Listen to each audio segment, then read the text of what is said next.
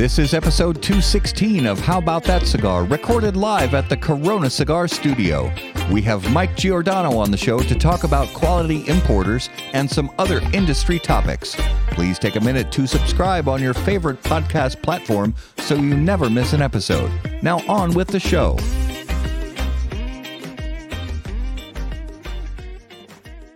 Corona Cigar Company is your one-stop shop for all your cigar needs.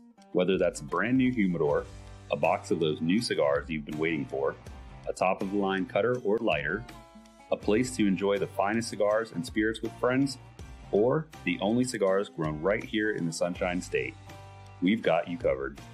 Come visit one of our retail locations for the ultimate cigar experience. Visit us online at coronacigar.com. How about that cigar? Well, how about that cigar? Ladies and gentlemen, welcome to the Corona Cigar Studios for episode 216 of How About That Cigar Live.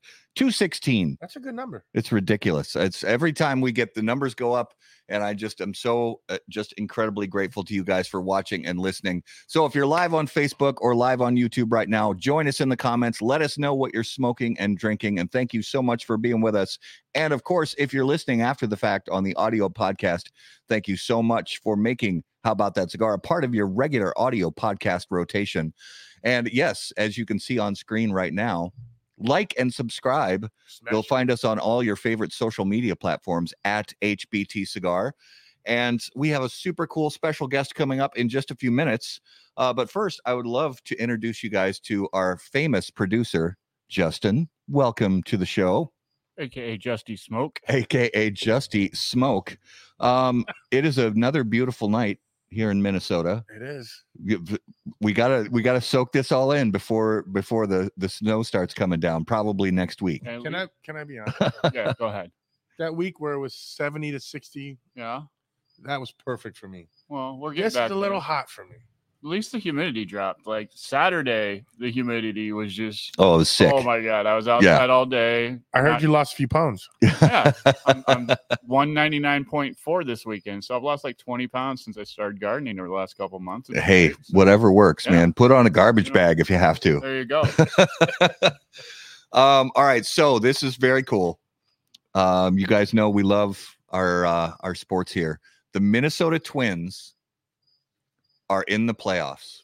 So tomorrow night we start out the wild cards series, best of 3 against the Toronto Blue Jays. It was supposed to be a last minute change. It was supposed to be the Astros that we faced, but the Astros ended up going ahead of Texas. Really? So the Astros got the divisional spot, and so now we're going up against the Blue Jays. I like the matchup better.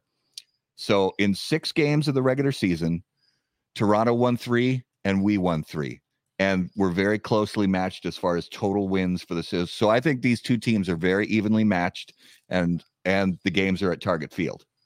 I'm going to go and say the Twins are going to smoke them. Well, I hope I'm so. telling I you, hope you're right. I feel it. My Yankees are out. The Twins have been on fire. I've been watching a little more of them. The Twins have really been playing, and we got Correa Ooh. and Royce Lewis back from injury. Nice. So that's going to help. Mr. So, Grand Slam himself. Roll's a Twins fan when he's not a Yankees fan. So I don't hear. I'm okay with that. I'm My okay. with Yankees that. are limited. I Okay. got to Yeah. root for a hometown team. Yeah, I got no problem with I that. like that. Thanks. I appreciate When do the Yankees, Tony?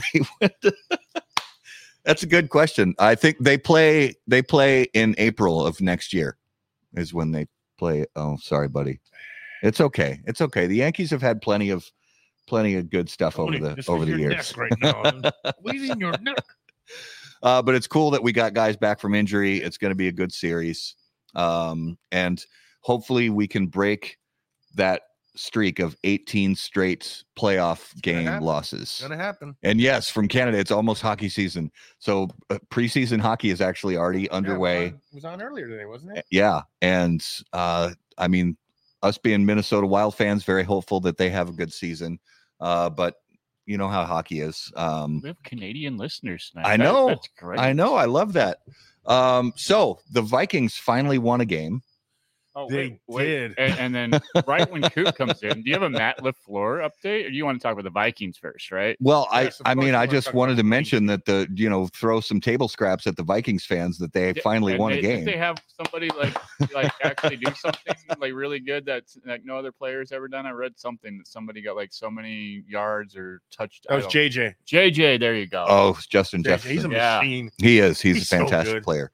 Last Thursday night, the Packers got absolutely embarrassed by the Detroit Lions. Sorry for your loss. And Coop, to answer your question, there is no Matt LaFleur update. He's still an extremely good coach, who's in a year with a lot of changes and a lot of shifting going on. And at the end of the day, players have to execute. So I have to say, And sorry for your loss, man. Now, I will say this, Coop. I'm sorry to interrupt. I will say this. Matt LaFleur should be embarrassed by his post-game press conference. That was just pitiful. That is not the way you want to talk to the media when you get blown out in a game like that. So yeah, LaFleur definitely stepped on his own tongue in that post-game press conference. Not a good look. Well, I hate to even help Green Bay out at all, but the guy's catching a lot of shit for the last year for getting rid of Rodgers. He wasn't the one LaFleur isn't the one that got rid of Rodgers. Whatever. And you got to give the guy a couple years with the team he's going to build before you cut him, before you axe him. So yeah, that's the last nice thing I'll say about Green Bay ever. He's a few games into his he's a few games into his 5th season as a head coach. So yeah. And he's done great so far. The first 4 didn't count because he had a real coach. He had a real quarterback? Yeah. No, and a real coach. No, I'm talking about LaFleur. Rodgers was mostly a quarterback there and coach. Oh, well, yeah, there's probably some of that going on. We won't talk about my Jets. So I was just going to say the Jets lost, but you should be happy that the Jets put up a fight. That was a very close game, a very well fought game. Yeah, and they jumped out to a nice lead. But hey, do you know how many times I've seen Taylor Swift during that game? More than I've seen Mahomes or anybody else. Jesus, yeah, it's like all the NFL does. Start like her own football team or something. Yeah, they don't even show the highlights. They just show Taylor Swift up in the whatever the fanciest suite at the stadium is. Well, that's what you happen when you're Taylor Swift. And I want to mention real quick. Last week, we had a giveaway from Drew Estate. And I want to congratulate Mr. Matthew Willis from Cincinnati, Ohio. Was the winner of our Drew Estate giveaway. So congrats to him. But I think it's time. Yeah, a little applause for our winner from last week. Yeah. But this is a very special show this evening. First time guest on the show. Very excited to learn about his life and his story and what he is doing in the premium cigar industry and a special segment of the premium cigar industry. So without further ado, guys, let's bring on our special guest of the evening. And as always on How About That Cigar Live, special guests are brought to us by our friends at Drew Estate. And the Liga Privada 10 Selección de Mercado is handcrafted to highlight the bold characteristics of a specially curated Connecticut Criollo Capa leaf that's grown exclusively for Drew Estate by one farmer in the famed Connecticut River Valley. The name is Spanish for market selection, inspired by the old practice of selecting wrapper leaves for certain national markets by color. Drew Estate chose only the most beautiful Rosado Connecticut Criollo leaves to grace Selección de Mercado. The Rosado Capa surrounds a blend of tobaccos from Mexico, Nicaragua, and Pennsylvania to create a cigar that is deeply balanced, bold, and sophisticated. This cigar measures 6x52 and will be available in 10-count boxes to international markets. For more information, please visit drewestate.com. All right. Without further ado, ladies and gentlemen, if you would, put your hands together and welcome to episode 216 of How About That Cigar Live from Quality Importers, Mike Giordano. Welcome to the show. Thanks, guys. Welcome, brother. Good to be here. So excited to have you on this evening. So if you would please let our audience know, where are you broadcasting from? And if you're enjoying a fine cigar and beverage, let us know what you're enjoying this evening. This evening, I'm broadcasting from my home office in Davie, Florida, which is just a couple miles west of our headquarters in Weston, Florida, southeast Florida, near equidistant from Fort Lauderdale and Miami Airport. Very nice. And normally I would be doing this from outside, but it's been super humid and rainy. That's where I would be smoking a cigar. So I'm not smoking a cigar currently, but I would be, and I'm just having some cold tea, really. Fantastic. Yeah, I know our friends in Florida, you included. It has been kind of tough to spend a lot of time outside lately, so it's completely understandable. Feel bad for them. Well, I think so. I finished up my pregame cigar, and I think I'm going to get my main cigar of the evening fired up, and I'm gonna use this beautiful. This is the Palio Pro, I believe. Nice. So I'm gonna fire this baby up now. Is there enough? Do you know how long I toast a cigar? Yeah. Is there? No, I'm kidding. There's plenty of butane in there. Oh, yeah, it's a monster. All right, let's get the Speaking of Saka monsters. Yeah, speaking of monsters. Here he is. Meet our friend. Here he is. This is. Oh, I gotta get him on camera there. Where is he? Good. There he is. There he is. All right, let's get this guy fired up right now on the Dunbarton Tobacco and Trust Toast Cam. When lighting your cigar, it's important to be patient, pay close attention to detail, and focus on the tobacco. In the same way, Steve Saka brings those same qualities to the ultra premium cigars of Dunbarton Tobacco and Trust. Patience, close attention, and focus on the tobacco are the qualities that Saka and Dunbarton Tobacco and Trust have become known for. From Sober Mesa to Umbagog, Dunbarton has a blend that will fit your palate, your mood, or any occasion. Please visit dunbartoncigars.com to learn more.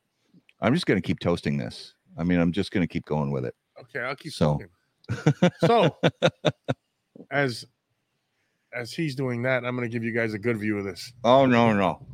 Oh yeah, look at that, baby. Oh, the poor Perfect. Saka squash. He's got spider webs growing in between his feet. I got to clean him off one of these days. What are you doing? All right. So we have that out of the way. Let's jump right in. All right. So Mike. Yes. One of the cool things that we get to do is we get to learn people's stories. We get to learn about where they came from, how they got in the industry. And you've got a cool story because the accessory market is really, I think a lot of cigar smokers don't realize how big the accessory market is. And it's such a cool space that we haven't gotten a chance to learn a lot about. And we get to learn about that from you. So start us out with, kind of your origins, how you got into the premium cigar business. Yeah, it started in the late 90s, and it wasn't in the wholesale part of the business. I actually, coming from New York, where Cigar Aficionado at the time, there was a boom going on. I knew nothing of it.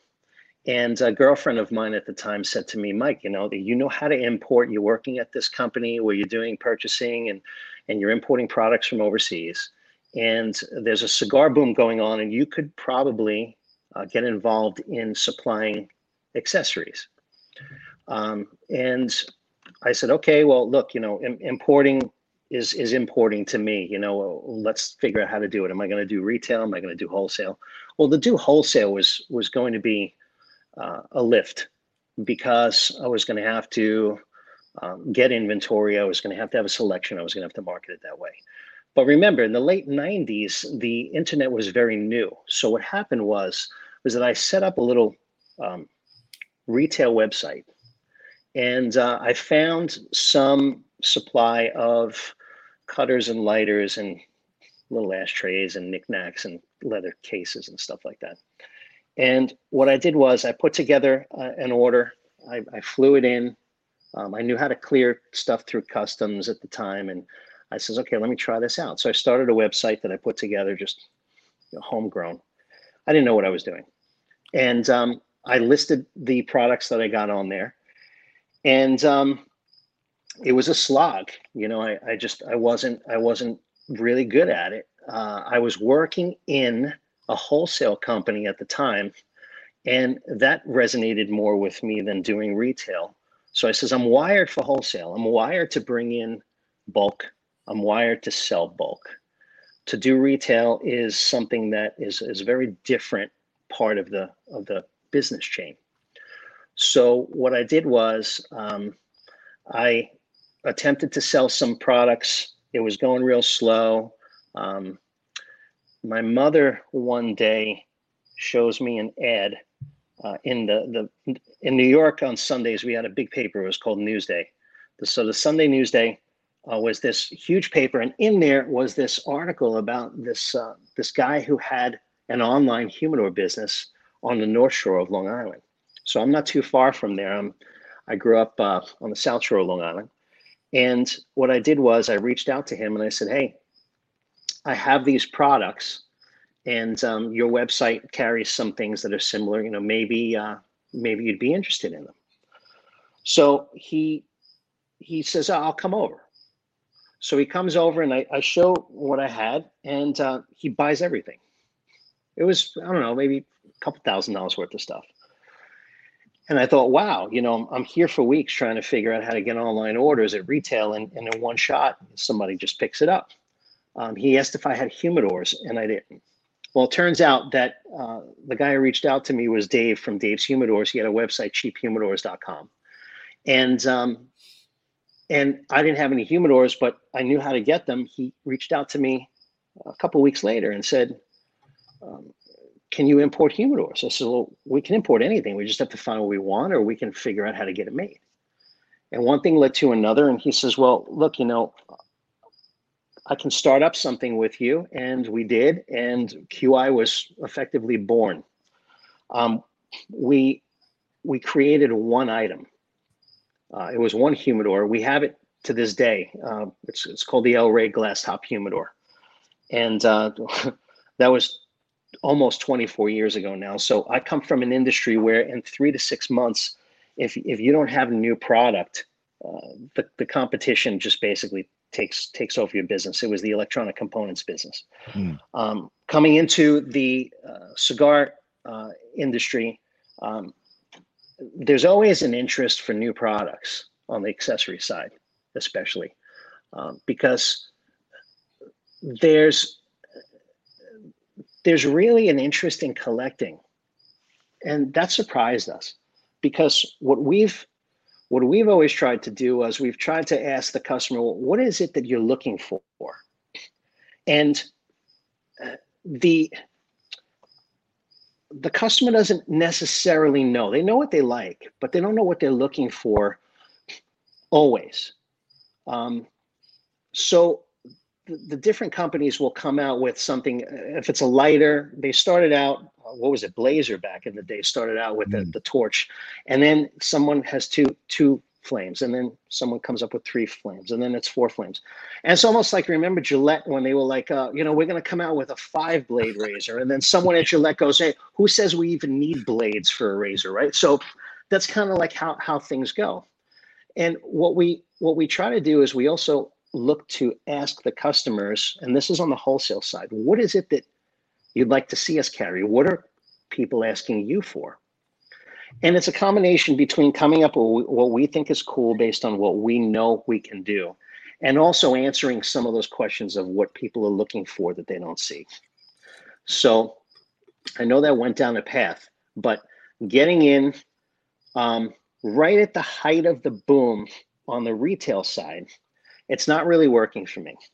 By the time the boom goes bust, in 2000, so say in 97 is when I brought in my first shipment, and then around 98, I start speaking with this guy from the newspaper, and then by 2000, we're importing our first shipment of 1 model humidor in for sale. And I remember what we were doing was, in order to grow business, we would go on to eBay, and eBay had people who were selling. And we would reach out to them and say, well, look, we got this coming in. We showed them a picture. Would you like it? And then people would just reserve how many pieces they wanted. And we didn't take any deposits. There were no contracts. It's just, okay, I'll take 12, I'll take 6, I'll take 4, whatever. And it just started to roll like that. And we figured there was really no real risk, because whatever we didn't sell wholesale, well, Dave's company could buy, and he would figure out how to go through it. So there was really no risk of us just getting stuck with anything. I always made a joke back then. I says, well, look, if worse comes to absolute worse, these humidors are made of wood. We can always just burn them and keep ourselves warm out on the street if we had to. So thankfully that never happened. But it really comes down to understanding, and I like to say this, and I like to remind people of this. Some say, well, Mike, you shouldn't take this approach, but the truth is that we're an accessory to the business, and we sell the accessories for the business. Without cigars being made and sold, no one would need anything else. No one would need any accessories. There is a tremendous amount of selection of what we make and what others make as well in the industry. There's no shortage of what to select, different shapes and sizes and functions and utility, the aesthetics and the feel and the tactileness of the products. But when we develop something, and anyone who develops something that's being made, any hard goods, there are commitments that need to be made, either opening up tooling, which takes time and money just to start to be able to make something. And then there's the minimum quantities that need to be produced. So as much as we could probably come out with anything, the commitments of making sure that we can actually do a full production on something, we got to start to become a little more selective on what it is that we launch. But there has been this insatiable appetite for accessories. And like I said, this was almost 24 years ago we started the company. And I remember just wondering, how much of this gets bought, and how much of this are people going to want? When we got into the industry, I remember the first few accounts that I walked into where I would hand deliver, locally, because I didn't have anyone out on the street or anything. It was just me. And I remember saying, hey, are you, to one of the store owners, are you going to the show this year? And he goes, no, I stopped going. Now, mind you, this is after everything just kind of like came down. And he said, well, good luck getting your money back if you go to the show. I said, why is that? He goes, well, either you know something that I don't, and I've been in the business 30 years, or you're just out of your mind going to that show right now. I says, well, yeah, maybe I'm a little bit of both, but we have these products, and I showed him the few that we had. And he's like, oh, these are from China? No, I don't buy anything from China. Well, what I came to learn was that a lot of store owners who were buying these were getting burned. I kind of I looked at one day, and it was something reminiscent of a shoebox that you'd get your shoes in with a sponge inside as the humidifier. And you can blow on it and it would kind of fall off the table. I mean, I said, look, this isn't what we have. So I realized that there wasn't only just getting past what they got before, but then we had to lift the bar and actually show them that buying these products were a resource for them to make money. And you don't have to sink all of this money into that. You can sell it for the profit you need to buy it for, and the consumer could buy it from you and have money left over to put cigars in it. You remember that? You've heard people say, oh, hey, look at this purse that I just bought my wife, or look at this wallet I just bought. I spend X amount of thousands on it. It's just like, well, do you got any money to put in it now after you bought that? So I wanted to make sure that we can deliver value, a perceived value, but we can also have it be something that's functional, that works, that makes sense, and that is all encompassing.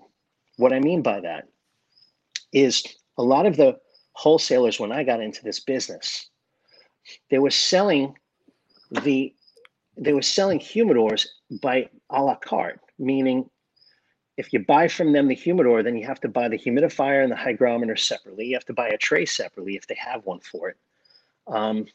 You'd have to buy dividers separately.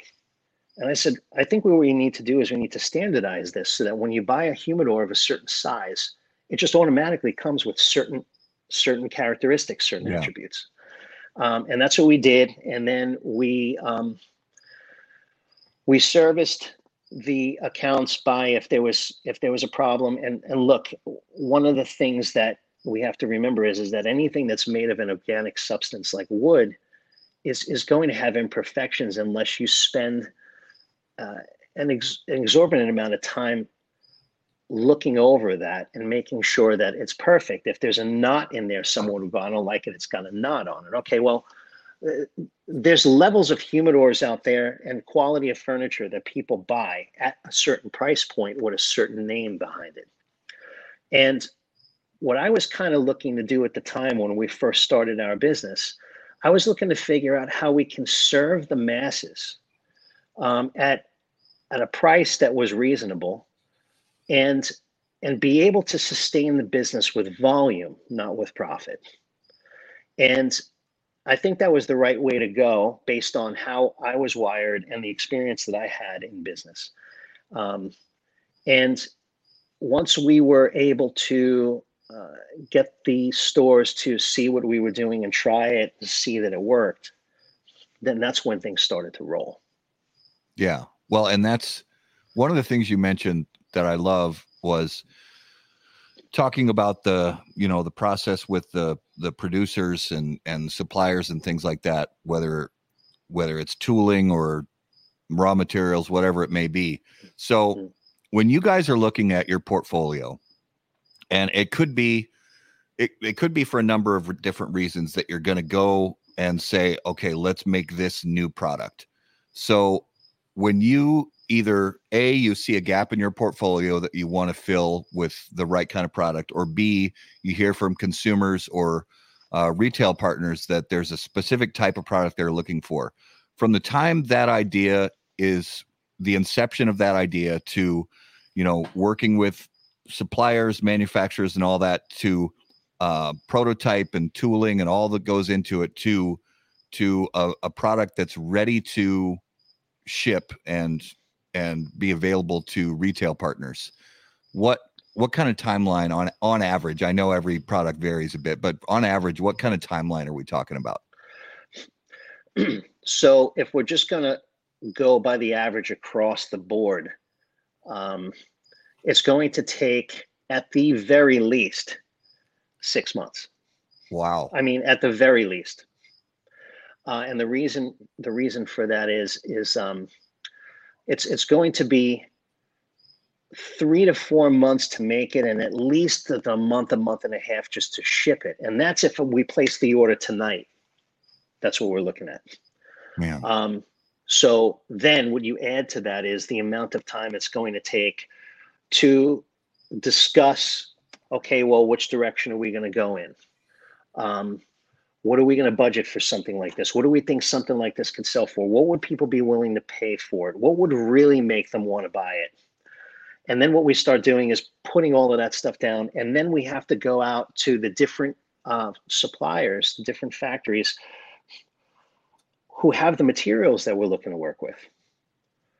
There are known quantities. Okay, we're going to work with this metal stamping company to make this lighter, and then we have to get a plating factory who is going to put the finish on it that we want. Or maybe we don't want to plate it. Maybe what we want to do is we want to come up with some type of like composite, a grip, like a gun grip or something. Or if it's a cutter, maybe we don't want to just go straight with the stainless steel blades. Maybe we want to do like Damascus steel. And okay, we got to import those bars in and send them to the factory. So every little thing is easy to talk about, and it could add months to the equation if it's even possible to do what we're talking about. And that's kind of the fun part, actually, to be able to sit down and discuss those things. Sometimes we can get carried away. It's totally possible to overproduce something. Yeah. Sometimes we gotta, and you don't get that time back, right? So if you spend the time and you go down the road and it's like, okay, look, that idea that we loved, it's probably not going to work. And I think we were just getting excited about it. We don't know that the market actually has an appetite for this. So when you add in on top of like the 4.5 months of just doing it from when you place the order, you're then looking at anywhere between, let's say, 2 to 3 weeks of just kind of like, all right, guys, we've talked about this over the months. We know this is what we want to do. Let's just wrap it up. 2 to 3 weeks to do that, 1 to 3 weeks, to maybe like 4 to 6 months of just designing something. So it could be somewhere upwards of a year, a year and a half. And then sometimes you get the design right away, and you go through the tooling process, which could take, and remember what I gave you before with the production and shipping didn't even count tooling. So if you open up a tool, you may open up a tool that takes a month or 2 to do, and then you get some first articles samples to test, and they got to ship to you. And then when you get it, you're like, this is great, but we got to change this. And then you get the second round. This is great, but you got to change this. This is great, but you got to change this. So it's like, it could definitely take, a year and a half. If it starts to get longer than that, I say to myself, well, why are we doing this? Because if it's something special, you want to come out with like a 20th anniversary something, and you're gonna start it 2 years before. Okay, I get it. That makes sense. Yeah. But if it's something that's going to go into general production that the industry is looking for, you gotta execute. So there's trade-offs that you have to make. There's decisions, and every decision has a consequence. So we have to make sure that we make the right decisions, right? Isn't that? I was just talking to somebody today about it, and they're like, Mike, work-life balance. I go, well, look, I agree. I'd be a hypocrite to say that I have work-life balance. I like the idea. It's, I think it's more work-life decisions that we have to make, and there are consequences for those decisions. There are trade-offs. Everything that we decide, we end up trading off something for it. It's just a question of, are we willing to make that trade? Are we willing to pay that price to sacrifice this, but to gain that?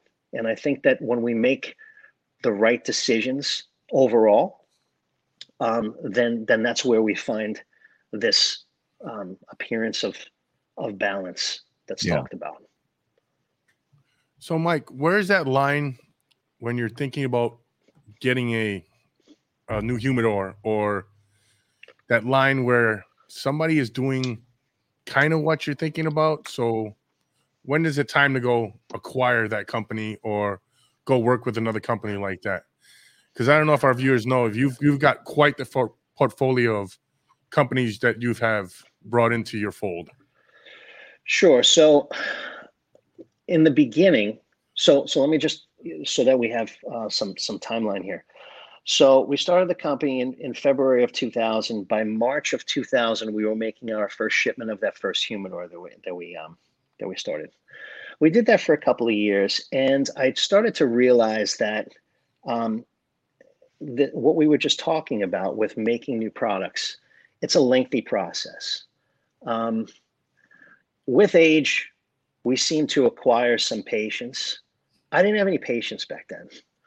And to take a year or 6 months or 3 days to figure out how to do something, it just always seemed like it was too long.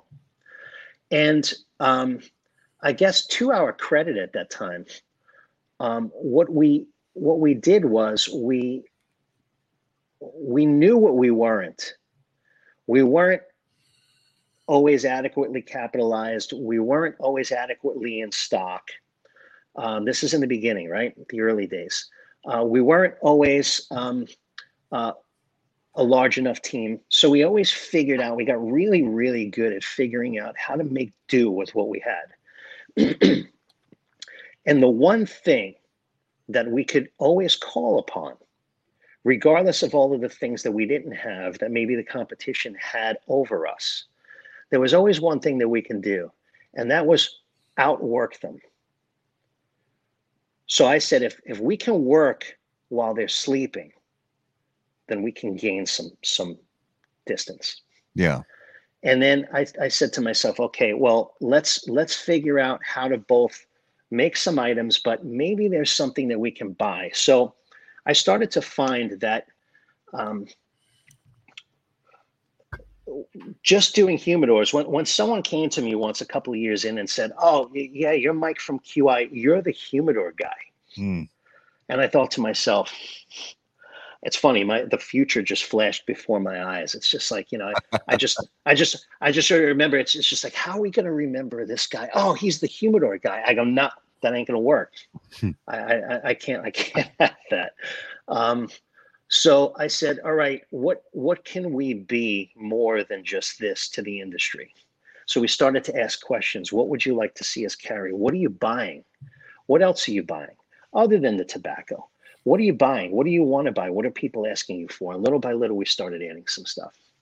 And then what I realized was that there were some companies who were smaller than us. We were small.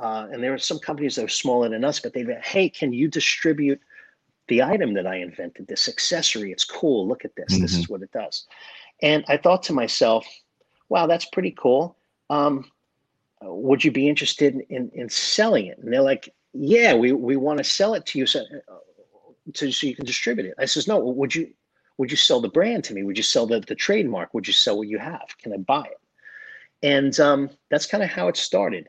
And once we did that, and then I took what they were producing on a small scale and figured out how to really open it up to supply chain and scale it. We figured out how to get the cost where it could be, where we could sell it in bulk. And it could be these add-on items that really sweeten the deal for the retailers when they were selling cigars. So that's where I started to realize that these accessories also come with a purpose of being a vehicle to sell cigars on a mass level. So there was this sweet spot of price, and that always changes depending on who you're working with and what their project is. But there's always this sweet spot of how do we get an item that has a perceived value of X at a price where we can buy however many hundreds of thousands of pieces. And I'm talking about the cigar retailer, the cigar retailers. How can we buy X amount of hundreds of thousands of these things so we can just give them away? So that's why I started to realize that, okay, I can acquire something. I don't have to open up tooling. I don't have to design it. In some cases, they were already trademarked and patented. And all I really need to do is just do a deal with them. And a lot of times they were like, well, look, I got it this far. I don't know where to bring it. And we would do a deal. And sometimes the person would stay on for a little while. In the cases with like Stinky, Stinky's still with us. I think I worked that out with him in 2011. That was 12 years ago. And he's still involved. He's still in the industry. He still comes to the shows. And then there were some people who were just like, nah, I'm out. This was a hobby thing. It was fun. Great. I got a notch in my belt that I can create something, and I sold it. I fulfilled my entrepreneurial desire. So everyone's got different interests.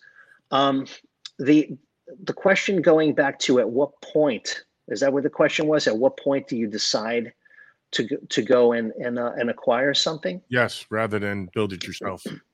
Yeah. So I'm always looking for what's available. And there's always someone who will reach out and say, would you be interested in this? And as time goes on, we have to really look at, because we're probably upwards of around 2,000 SKUs, if you can believe that, of accessories. And again, so it's not just different types. Sometimes it's just color sets and stuff, or kits, or what have you.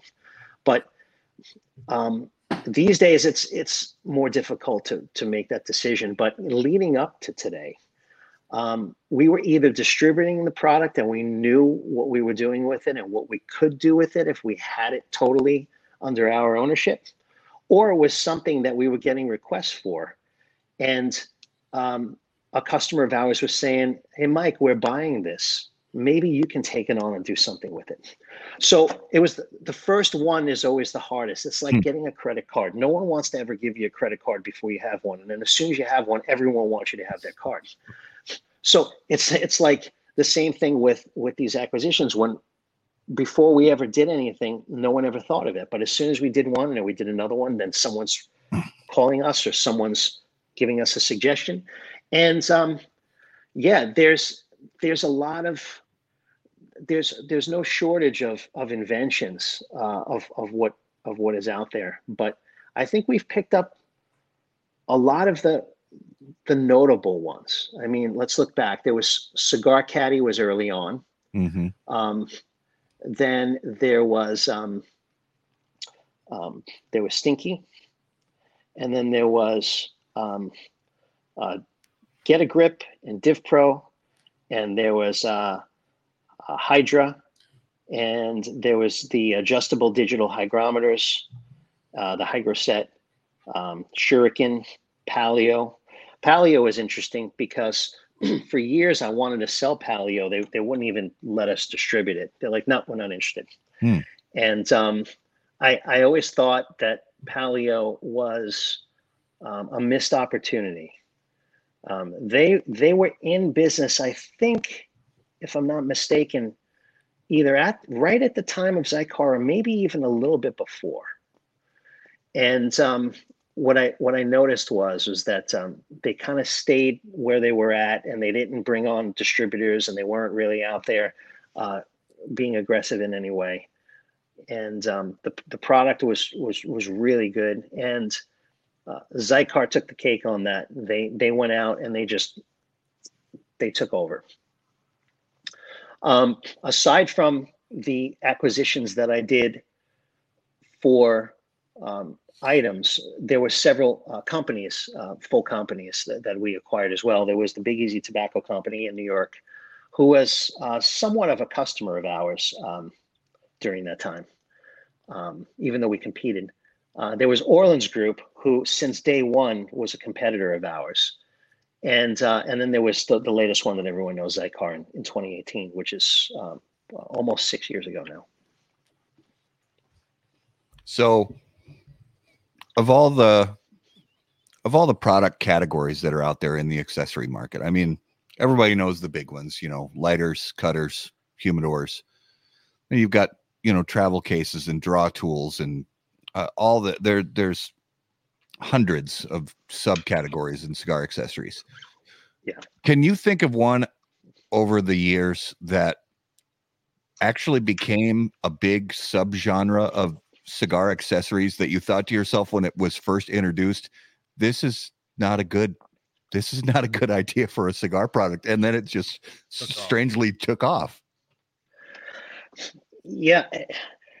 There is something, it doesn't exactly fit that category. There's nothing, now that I think of it, that I looked at and said, this isn't a good idea, because I was always open-minded to say, if someone wants it, let's give it to them. Yeah. There were people that I came across over the years who said, Mike, what you're asking for here, it's not a good design. And I go, well, wait a second. This company that's asking me to make this for them, they're a very big player in the industry.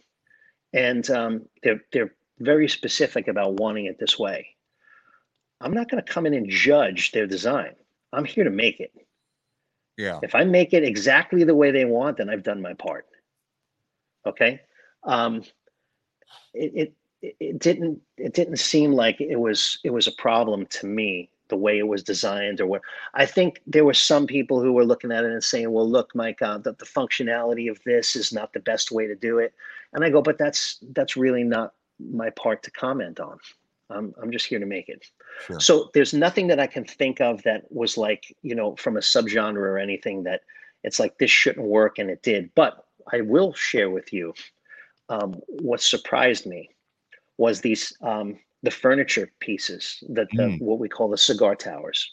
Yeah. Now I remember the first one that I ever produced, and I figured that this would be something that all the stores and commercial operations would buy. I had no idea how many individuals would want this in their homes and their offices. Yeah. That has completely taken over the the requirements that the commercial operations have. Yeah, that is one thing that I know, myself included, a lot of people, just consumers, that have massive tower humidors or cabinet humidors in their home. Sure. And I kind of agree with you. I would have expected, maybe 1 out of 50 of people that I know that are cigar smokers would have a large cabinet style humidor in their home, but it's honestly more like 20 out of 50. Right. And it's incredible to see that people are, people who are really like us, cigar nerds, they have big collections of cigars, and they want to, keep them in good condition. And a lot of them say, well, I'm just going to get a cabinet. I'm going to get a cabinet and show it off to my friends. Yeah, It's part yeah. of the whole thing, the collection, the beauty of it, the wood. Yeah. Yeah. So that right there is definitely something that I was pleasantly surprised for, but I had not called the purpose for that correctly. I was, like I said, looking at the commercial usage of it, which there is and there was, but I didn't even underestimate the consumer usage of it. I just didn't even calculate that. But that just goes to show you the progression of everything. My father, even to this day, will say, Mike, growing up, I didn't know anyone who had a humidor, he said. And to think, he goes, how many humidors are people going to have? And what we realized was that what I said earlier on about how we made it affordable at a time when it was just being sold a la carte and the quality was just all over the place, depending on where they were coming from. We made it affordable, and we made it understandable. So we took a lot of the, because it can be daunting. It's like, I'm buying this thing for the first time. Am I doing it right? Yeah. And we get questions like, so do I take the hygrometer and submerge it in water? And we're just like, oh, we got to come up with like an instruction manual on this and put it in each humidor so that when they get it, they understand what to do. But when we made it affordable and we made it easily purchasable, then what happened was that people would then start to upgrade, or they would get, if it was a 50 count humidor, they would buy one. And then if they ran out of space, they'd buy another 50 count humidor. And sometimes people would be like, I have 4 of these things and I just want one big one. So we started to come out with the categories of small, medium, large desktop, and then furniture style, and then commercial, and then travel. And then the travel started to expand and we had bigger travel. So there's the humidor category is the storage business. And you know how many storage units are popping up all over the place all the time. So that kind of falls in suit with that.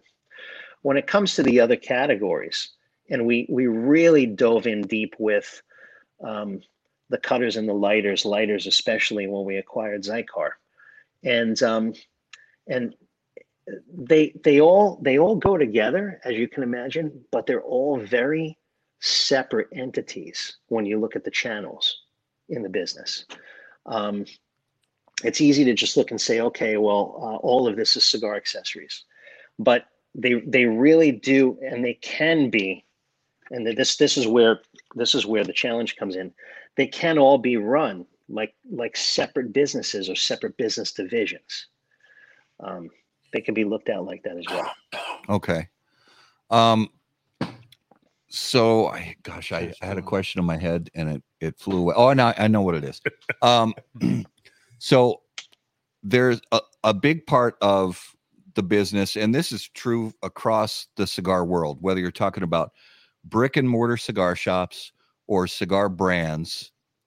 There's a lot of promotional items, that companies use to promote their products. Maybe they'll use them as giveaways at events.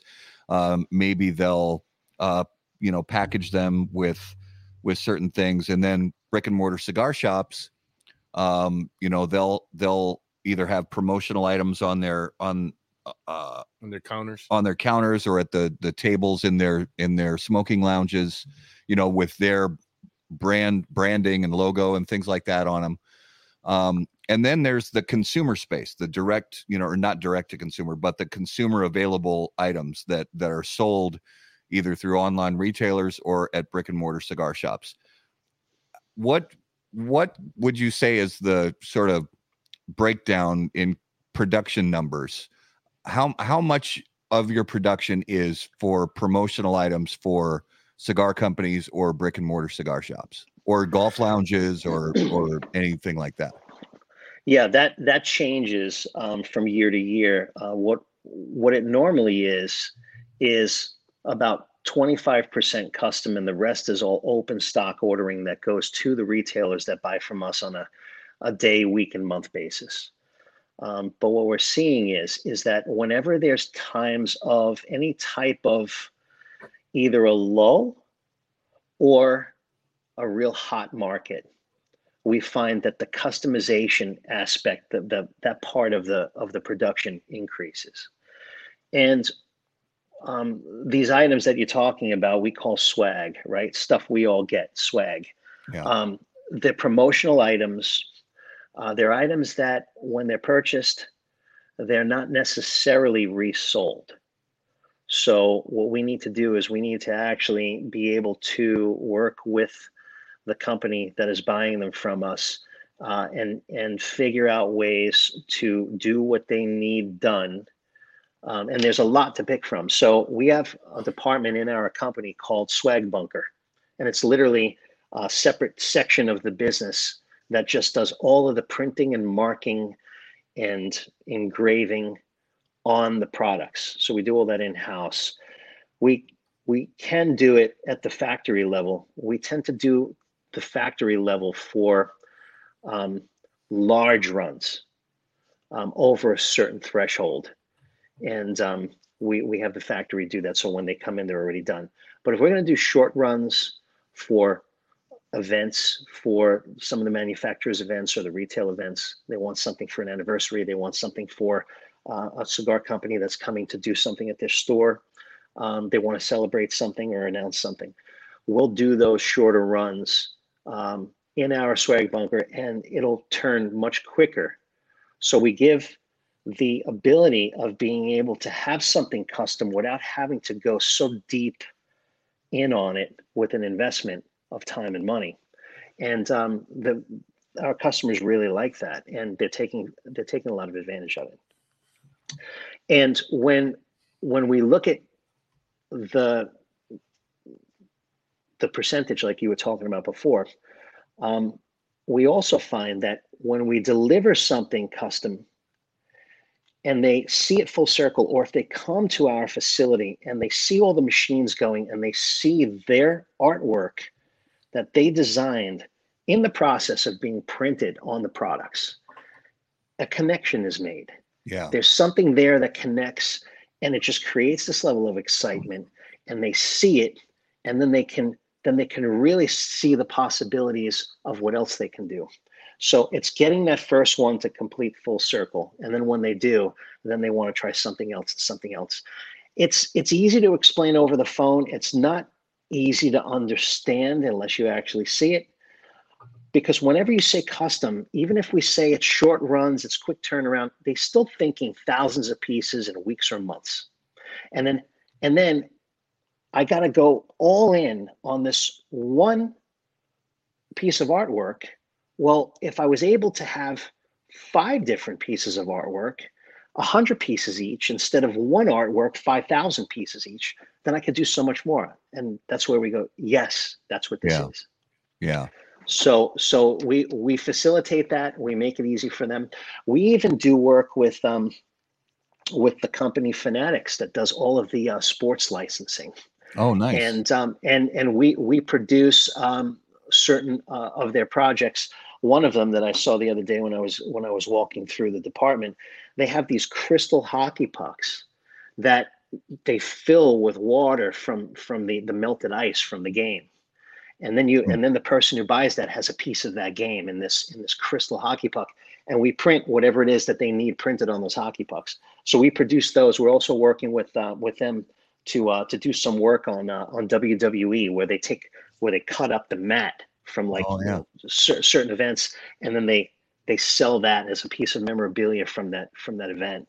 Very cool. We're doing that as well. So the swag bunker is getting into things above and beyond what it started out as. Yeah, and it's growing in that fashion, and the creativity is really endless. There's a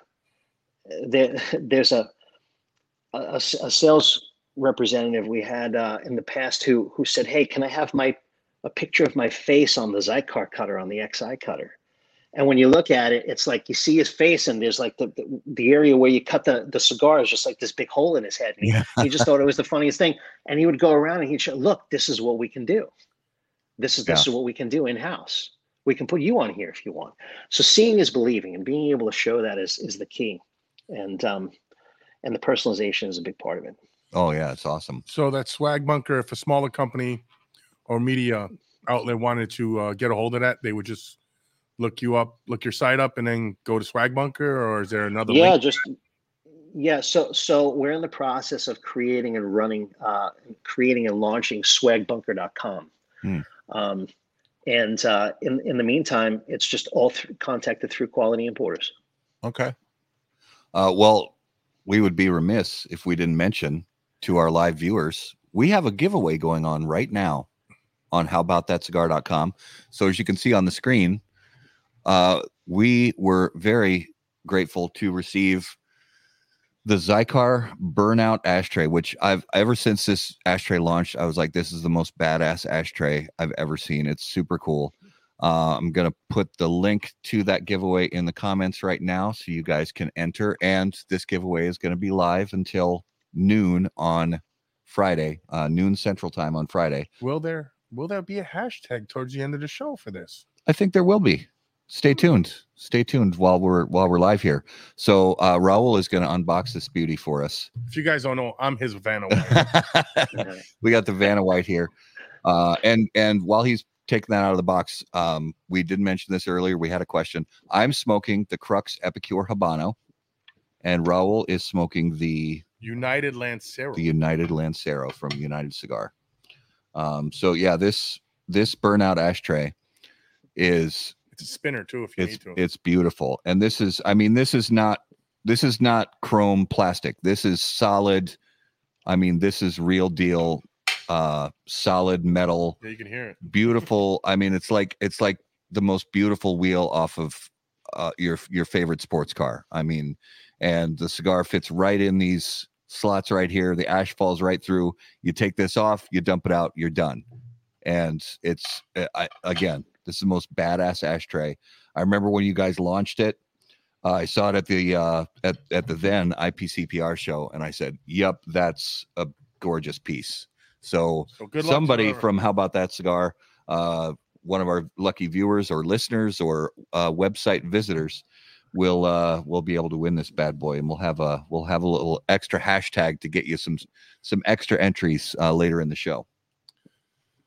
Very cool. What was the inspiration for the Burnout series, Mike? You know, the Burnout actually was created just before we acquired the company, and I remember going over to the Zycar booth and seeing it displayed. It was probably I'm trying to remember the year. Was that 20?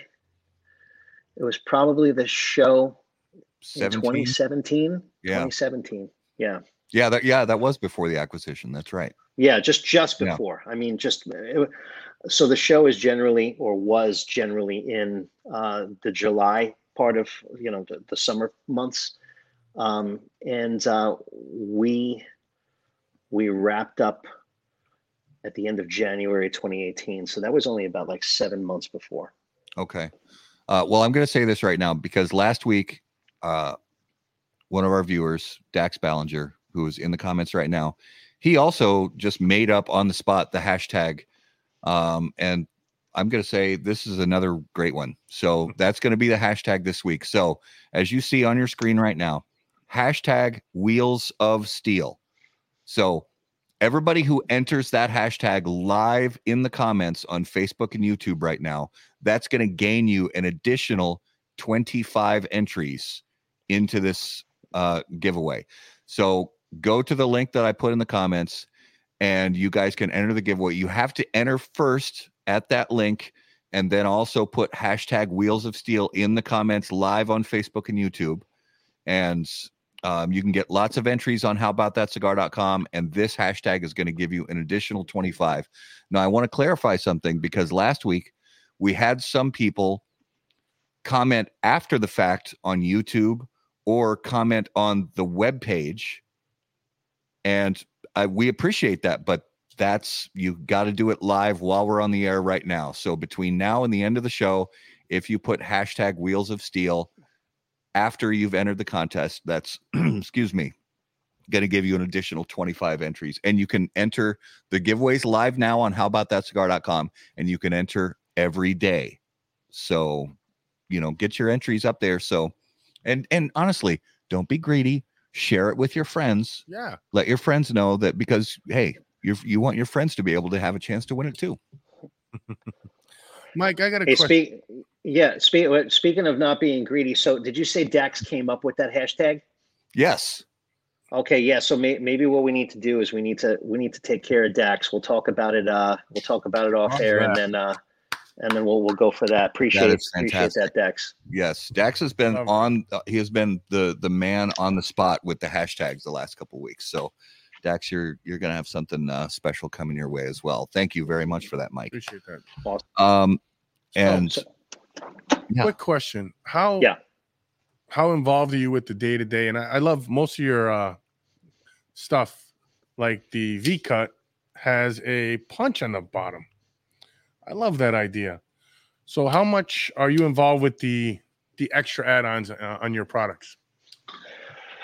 So these days, and for the recent past, when we acquired Zycar, we realized that we were going to need to increase, as opposed to what we did just from quality importers in general by ourselves before, we were going to have to increase the amount of output on the designs, and we were going to have to design more as opposed to just acquire to grow.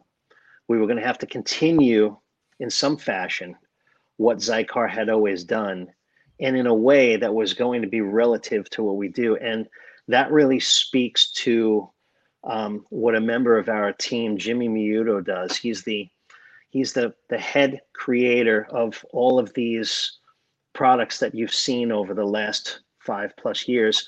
And he spent a large stint of his time in the industry working for Calibri.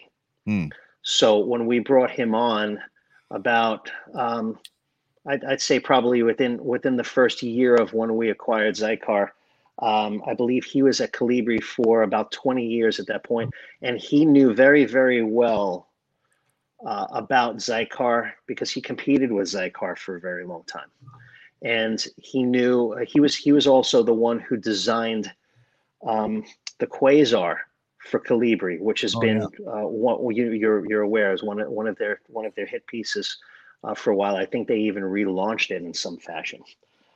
So a lot of that comes from him and others around the company. There are people who feel that they want to chime in and give some feedback, and we're encouraging our team and whoever wants to chime in and give ideas more and more. And they're doing that, and that's good. There's a lot of people who come up with ideas and they go, I'm not a designer, I don't create. And we're like, but everyone's a consumer. Every one of us is a consumer. So why don't you put your consumer hat on and think about that rather than put on a hat that you feel you don't have or that doesn't resonate with you. Don't look at it as the designer, because then you're putting yourself under this pressure that you have to design something. The design already exists. If we really want to think about it this way, the design already exists. We just need to figure out how to put it into reality. Yeah. And that's not to take what Michelangelo did with the statue of David, but they asked him, how did you create it? And he goes, well, David was already in there, I just let him out. Okay. And then there's the other take on it, because you can take what Steve Jobs did when they said to him, Steve, don't you want to ask your customers what they want to see on the iPhone? And he goes, no, because they don't know what they want, because we haven't made it yet, but we will. Yeah. So, you know, it's like, these are all different philosophies. And to answer your question about my involvement day to day, I am actually at the point now where I'm looking, and I'm vocal about this. I want to see what the power of numbers in the team can deliver. Yeah. And I want to see the company grow beyond me. Again, let's go back to what I said earlier about, hey, there's the humidor guy. I'm not looking to be known for how many cigar accessories we've acquired or we've sold. I like to deliver value. I like to have fun. I like to create things. I like to dare myself to see if I can do things. But for this to grow in the next stages going forward, I think it's going to be largely born from the team that we have going, you know, from this point on. Yeah. Well, and one of the cool things and this could be cigars, you know, it could be a group of people, you know, sitting around a cigar lounge talking. It could be even outside of the world of cigars. It could be friends or acquaintances at a restaurant or a bar or at a game somewhere. But there is something sort of as a mutually understood, you know, hobby, especially when it comes to cigars. And for the really involved cigar consumers, we talk about everything. We talk about what we're smoking. We talk about what we're pairing with the cigars, you know, with whether it's drinks or whatever. We talk about the accessories that we have. We talk about the cutters, the light, all the time. Everything. We're I haven't seen that lighter. I haven't seen that travel case before. Things like that. And I would imagine that there have been products in the past that have sort of blossomed from a cigar shop conversation. You know, and how do you guys tap into sort of whether it's the consumer bringing you ideas or a brick and mortar shop owner coming to you saying, hey, so either I or one of my customers had this idea for this thing and I don't know if it exists yet, or how do you guys field those questions and ideas coming in, if they come in at all, from shops or consumers? So there are different trade shows that we do. We do both trade to the industry, and we also do trade to the public. And the public, the consumer, generally ends up making their opinions known, and it either gets to us directly from them when we see them at those events, or it goes to the store owners, the proprietors, and they're the ones who tell us, you know, I keep getting asked for this. And the one example that comes to mind is the V-cut. And the V-cut kind of like, you know, some years ago just started to catch on, and then it started to run, and then it started to fly, and then it exploded. And a V-cut is actually something that I don't personally ever use. I never have one around to.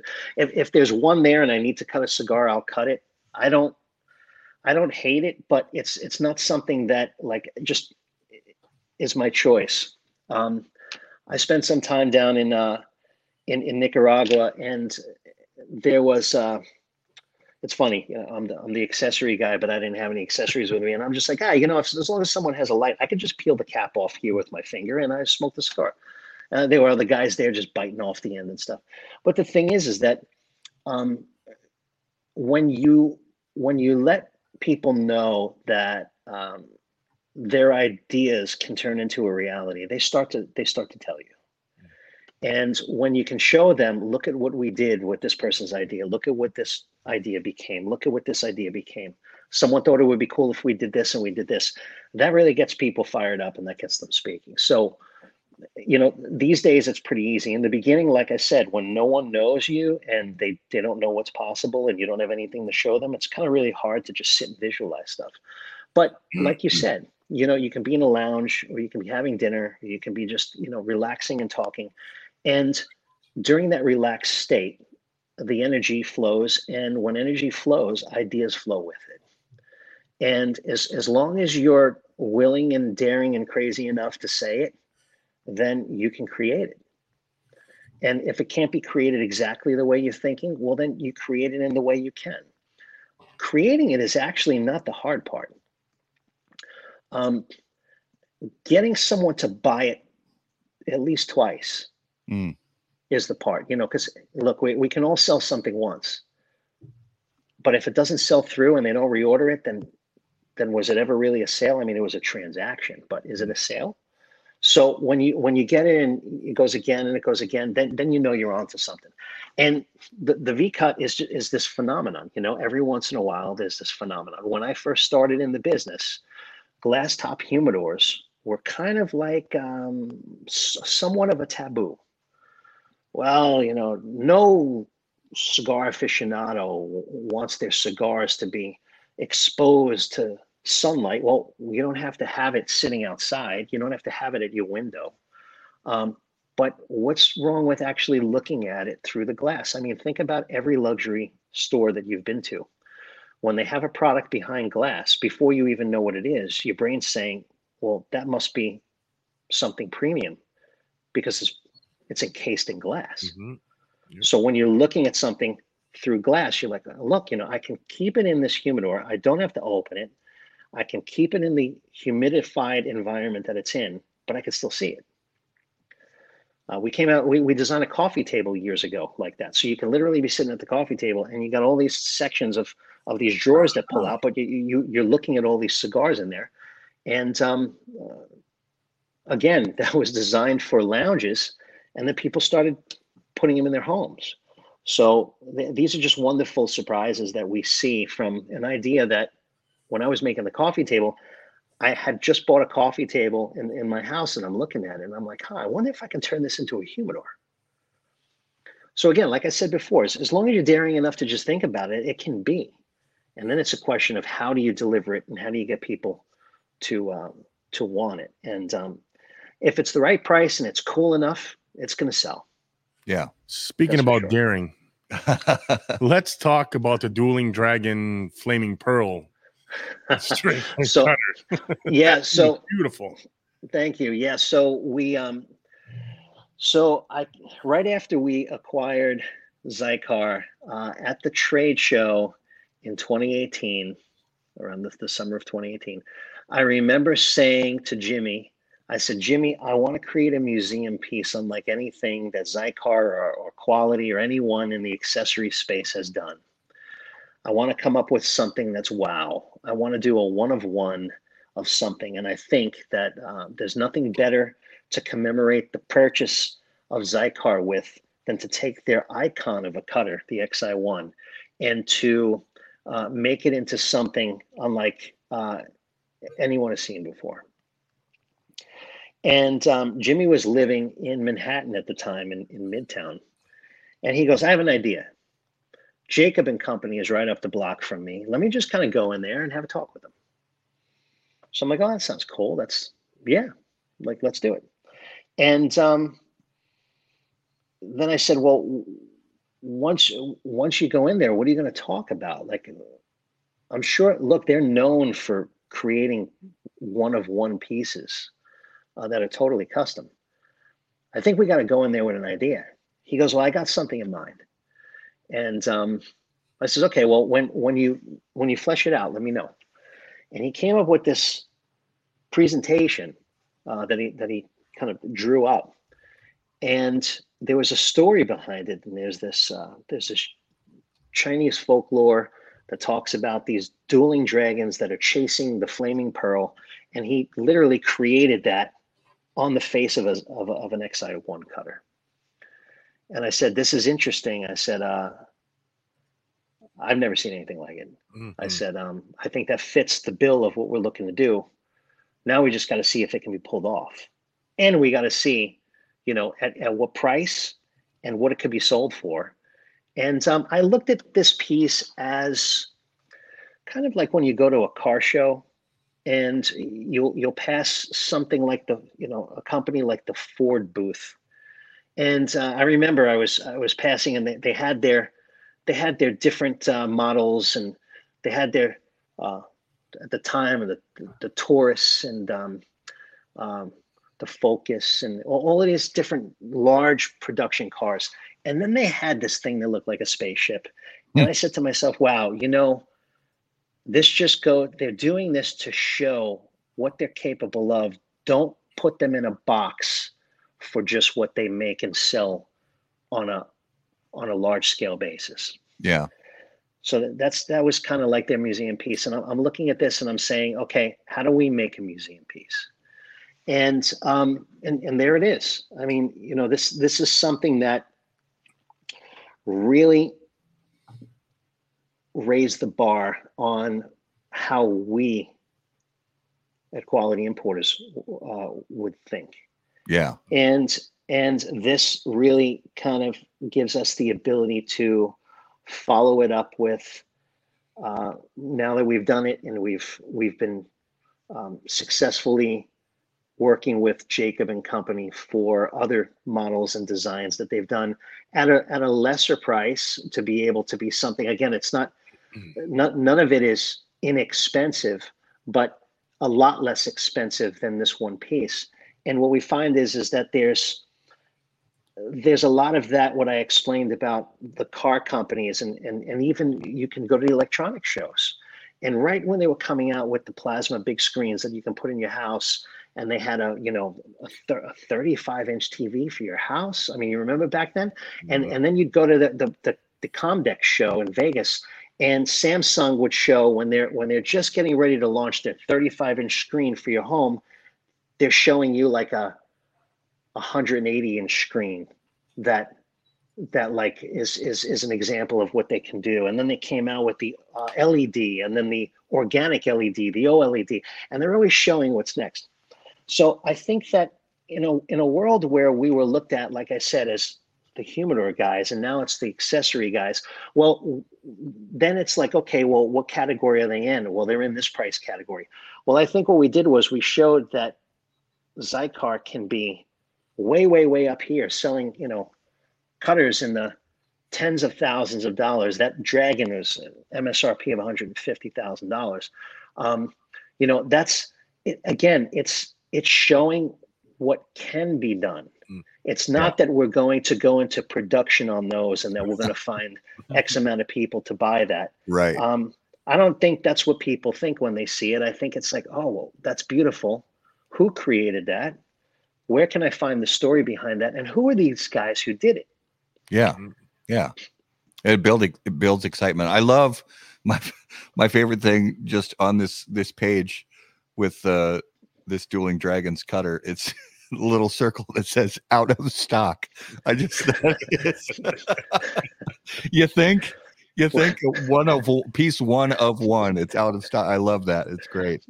So they, and there's companies out there who live in that space, who operate in that space, and I think it's important to stretch and to reach when it's necessary. Not doing it just to do it, but when there's a purpose, when it's necessary, when we have a reason to do it, and timing is everything too. So when the timing is right, and I will say on the timing note, we launched that at the tail end of COVID, and I said, why the hell not? Let's just put it out there and see what happens. What's the worst that happens? Right. It gets forgotten about. Well, I mean, come on, then we relaunch it again. Okay. Yeah.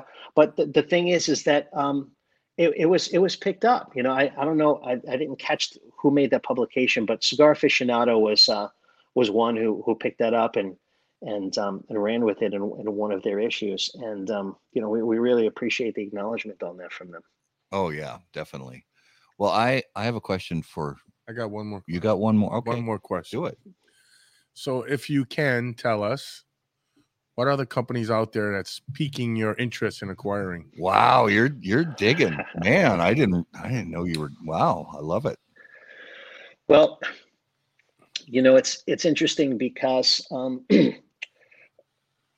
when 2 years ago, Alex Goldman, previously from House of Oxford, joined us. And I said, there's so much that we have done in accessories. And we're here to support the premium cigar industry with the accessories that we do. I said, we've had some involvement with some cigar brand trademarks, and we do some royalty stuff on that. And we did at one time wholesale cigars. But it would be really cool to be able to get back into that in a meaningful way, in a way that accompanies what we're already doing,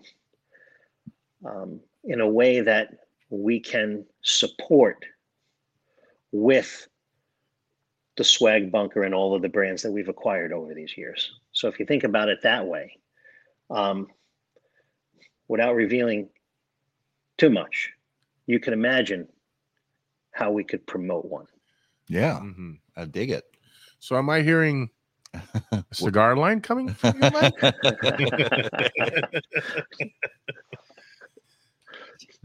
We'll stay tuned. Okay. We will definitely stay Absolutely. Absolutely. All right. So I think it's time. It's definitely time. All right, guys. It is now time for this week's Numero de los Muertos. And as always, Numero de los Muertos brought to us by our friends at Smoke Inn. Honesty agree with the goat to tell you about Smoke Inn's Cigar of the Month Club. Every month, I personally handpick 5 premium cigars. Another great feature is our Double Down Club. With a simple check mark, you can get double this great selections every month and save $10. Every month, there's a special discount code where if you like any of the selections, you can get them at a special discounted rate for our Cigar of the Month Club members. We've made it super simple. All you got to do is log into your account. There's a little green button there. If it's green, you're active. You want to take a break, going out of town, simply hit the button and you'll deactivate your membership. We get the stuff out on the 28th of every month. Our membership bills on the 28th, and we get every member's package out on the 28th if it's a shipping day. All delivered to your door for $34.95. 5 great reasons on what makes Smoking Cigar of the Month Club the best club out there. Check it out. Peace. All right.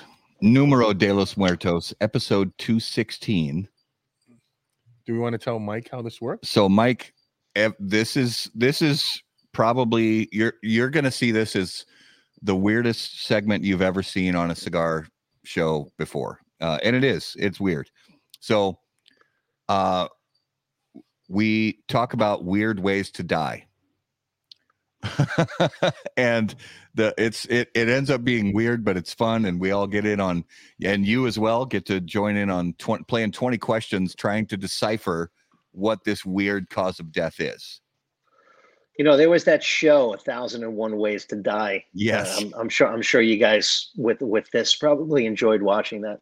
Yeah, and over the years it would vary in different numbers, 3,500 or 200.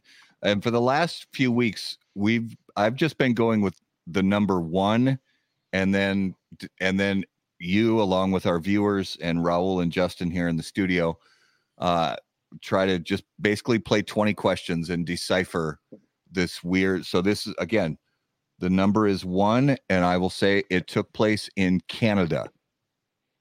We have a Canadian viewer tonight. We do have a Canadian viewer. That's right. No cheating. Stay off the internet. So okay, so explain this to me. So the number 1 in Canada. So what are we doing? So you're looking for a cause of death, and you can literally play 20 questions with me, you and our viewers and these guys here in the studio. You can play 20 questions with me and just break it down what this cause of death was for this weird, unusual way to die.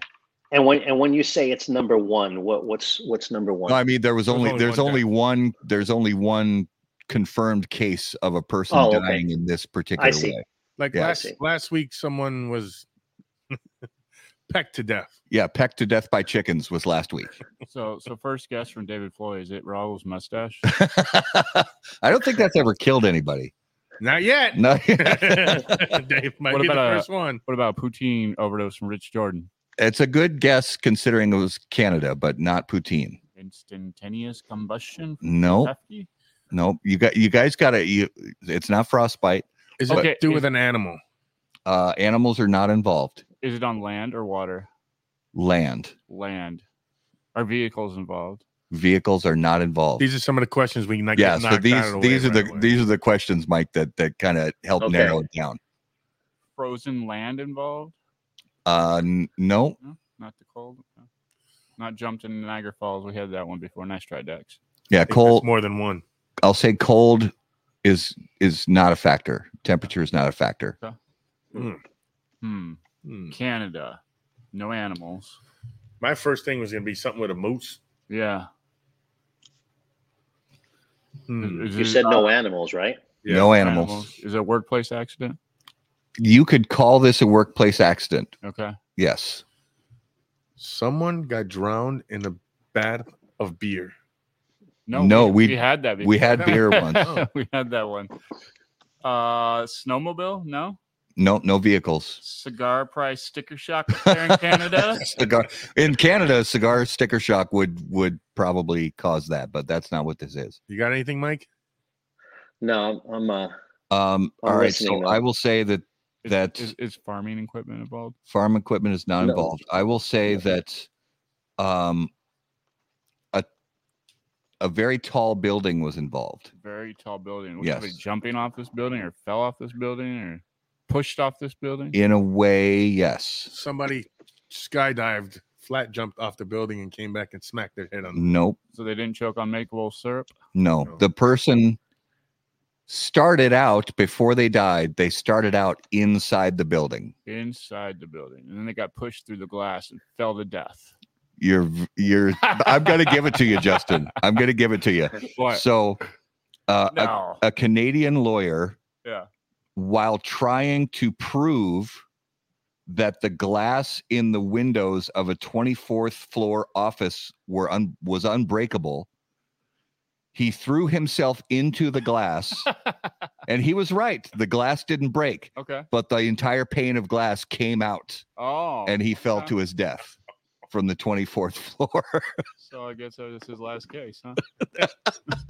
He won. He won. But then he did. Did he really win? Case closed. Yeah, case closed. I don't know which button it is for the wah, wah, I wah. don't know. Figure that out. Yeah, he threw himself into the glass. The glass did not break, but it suddenly popped out of its frame and he plunged to his death.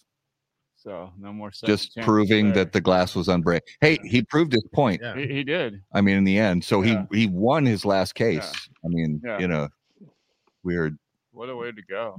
I know, right? Well, and it was in Canada, so let's hope it was like summer in Canada. So Right. So his, He didn't freeze to death his last afterwards, few right? moments during the plunge it was warm out at least, right? I don't know. I don't know. That's dead. These last few have been blowing my mind because there are people who have unfortunately died in some of the freaking weirdest ways I could ever possibly imagine. Jason said that happened a few months ago, actually. Was that recently? I don't know, and then glass broke at the bottom's what Dax says. Did the glass break when it hit The glass probably did break. I mean, 24 Yeah, floors. right. Yeah. Body on I mean, it can only take so much. Yeah. All right. So that was this week's Numero de los Muertos.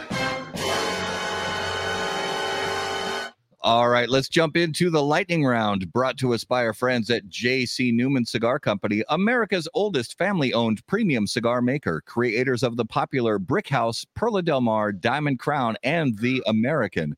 J.C. Newman Cigar Company operates out of their 112-year-old El Reloj cigar factory in historic Cigar City, Tampa, Florida.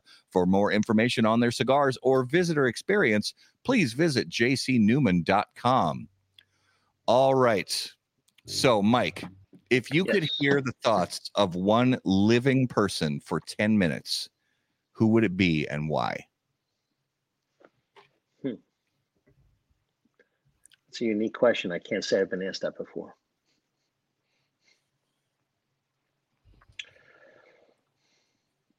And we've had a wide range of answers on this. So there is. Yeah. Yeah.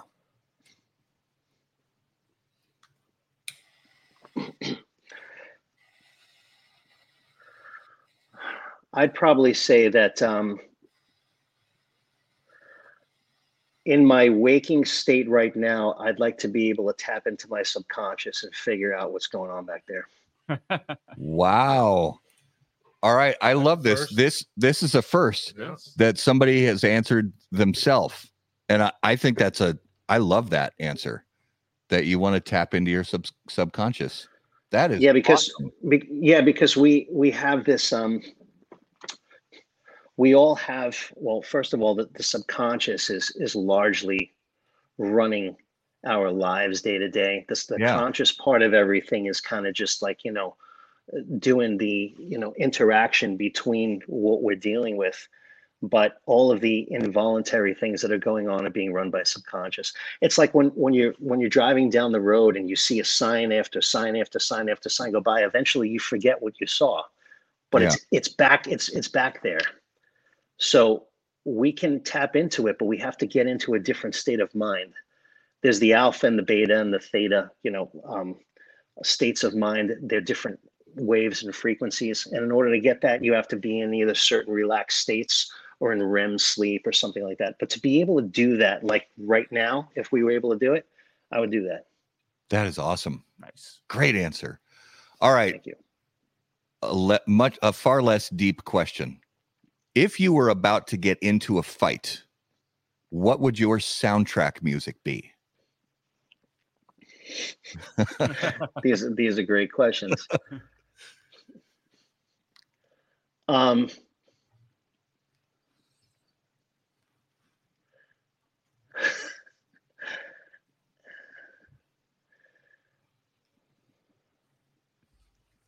I love that you're giving these very deep thought. I really appreciate that. Yeah, because look, because the first thing that came to mind is not what I would do. It's what I thought of. And that was Eye of the Tiger because of Rocky, but that's not my choice. It's just what I remember seeing. Yeah. Yeah. So now I'm like stuck on that. But actually I would probably go the other way. Now, when you say get into a fight, what kind of a fight is it? Is it an argument fight? Is it a fist fight? We're talking a brawl, like if there was a movie made about your life and the main character was about to get into a big brawl fist fight, what would that music behind that fight scene be? Okay, it would be at the end of the song, the guitar solo by David Gilmour on the Turning Away. Oh, nice. Nice. Oh, one of the greatest guitar players to ever do it. Absolutely brilliant choice. I think he needs the zombie question. Oh, absolutely. I think the way he's thinking about, and I think the zombie. Yes, hit it. Go ahead. All right, so the zombie apocalypse is coming, and you get to choose 3 people from the cigar industry to be on your zombie apocalypse survival team. Who do you choose and why? Okay, 3 people on my zombie apocalypse team. Okay, let me see.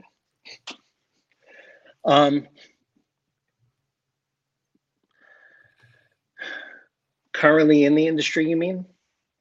Yeah. Okay. I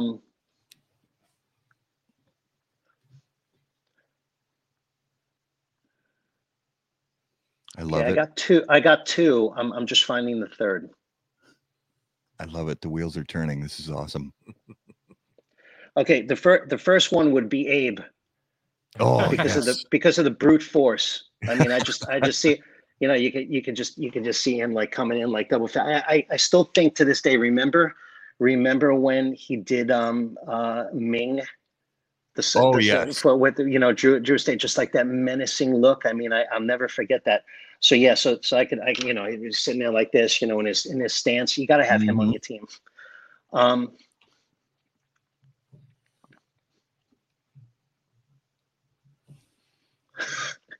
Matt Booth. Okay. Yes. Yep. Very popular answer. Yeah, because not, he's kind of like he's he's got that side to him like the Joker has, right? You know, where he can kind of like come there and just present, and then all of a sudden, like he does something to just kind of like whack you out. He'd have the zombies kind of like thinking twice, right? And he's got the guns. Right. Yeah. And the third one would be John Drew. Oh, wow. Okay. You know, because you know, I think with those three, I'd feel ready. I'd feel ready to take them on. I love it. Yeah, they would. The zombies would run with that team. They would. That's fantastic. I love it. All right, let's do this week's notable smokables, brought to us by Luciano Cigars. Notable cigars, notable passion, notable purpose. So, Mike, in this segment, each week we all name a cigar that we've smoked recently that was notable to us. Now, this could be a cigar that's been on the market for decades that we just revisited for the first time in a long time, or it could be a cigar that's brand new to the market that we tried for the first time ever. Now, is there something you've enjoyed recently that stood out to you? Yes.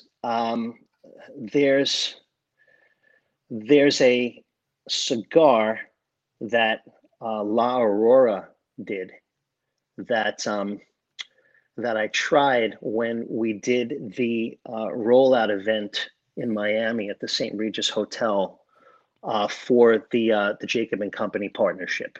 Yeah.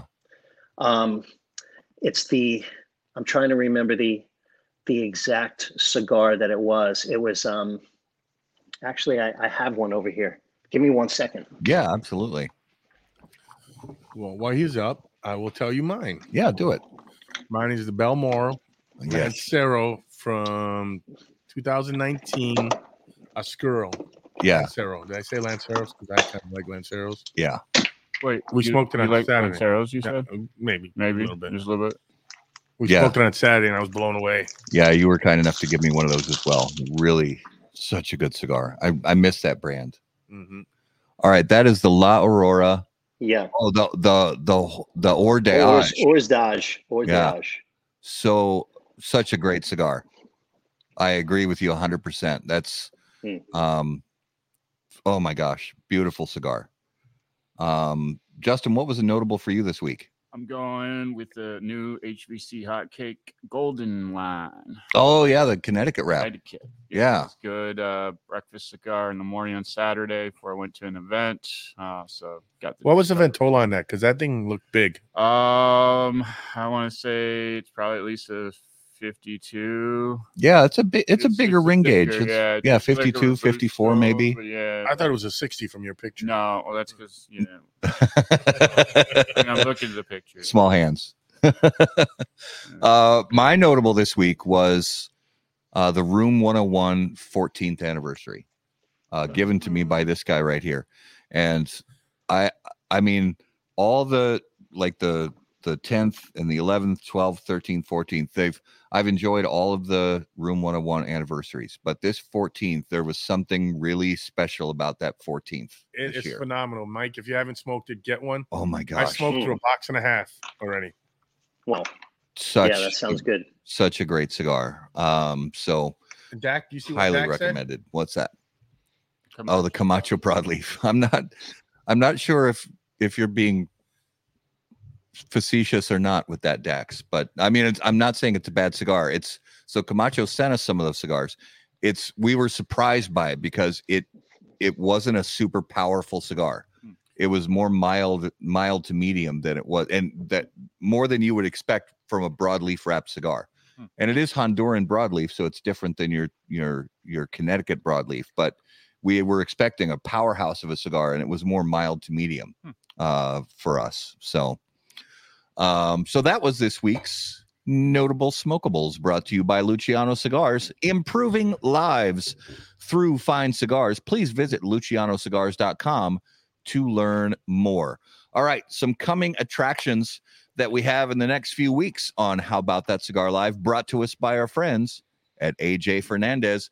AJ Fernandez now produces unparalleled premium cigars in Esteli, Nicaragua.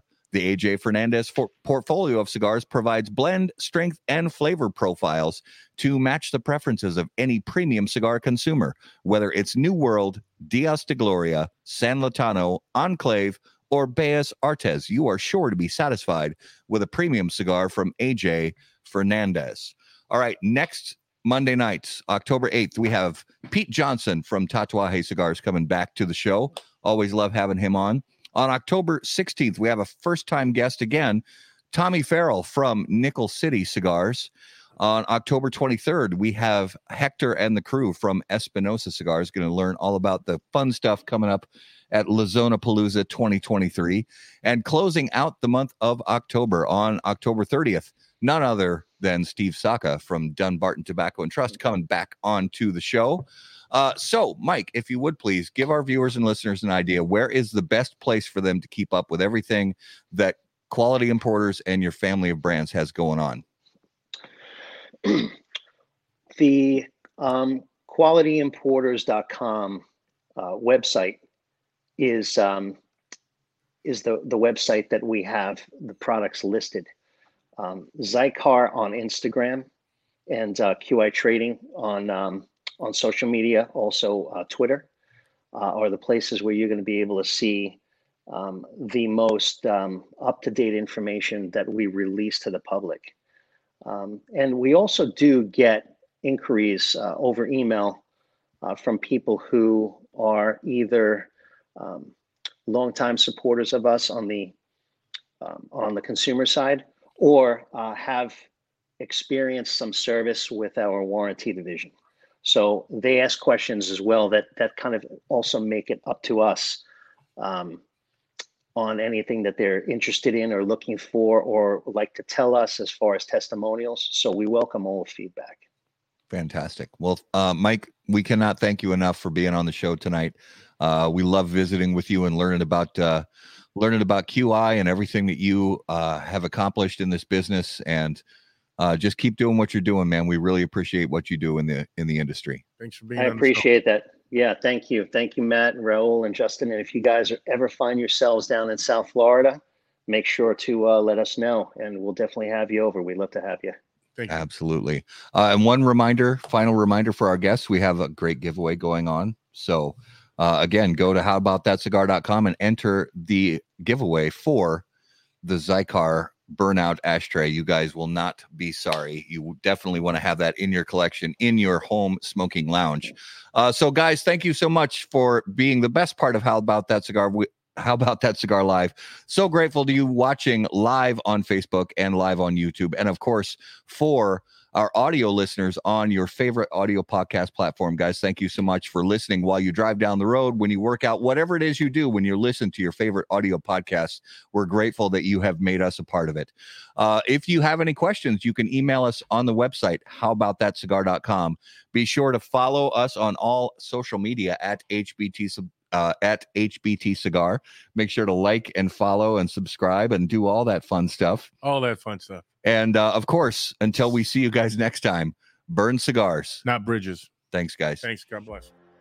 Any comments, opinions, viewpoints, or statements presented or uttered by guests on the HBTC podcast, HBTC live video streams, and all other media from HBT Media LLC are solely those of the individual and do not necessarily represent the opinions or viewpoints of How About That Cigar or its parent company, HBT Media LLC, any of our advertising partners, or the premium cigar industry. The primary purpose of How About That Cigar is to entertain and to encourage activity and growth within the community of people who enjoy or want to learn about the enjoyment of premium cigars.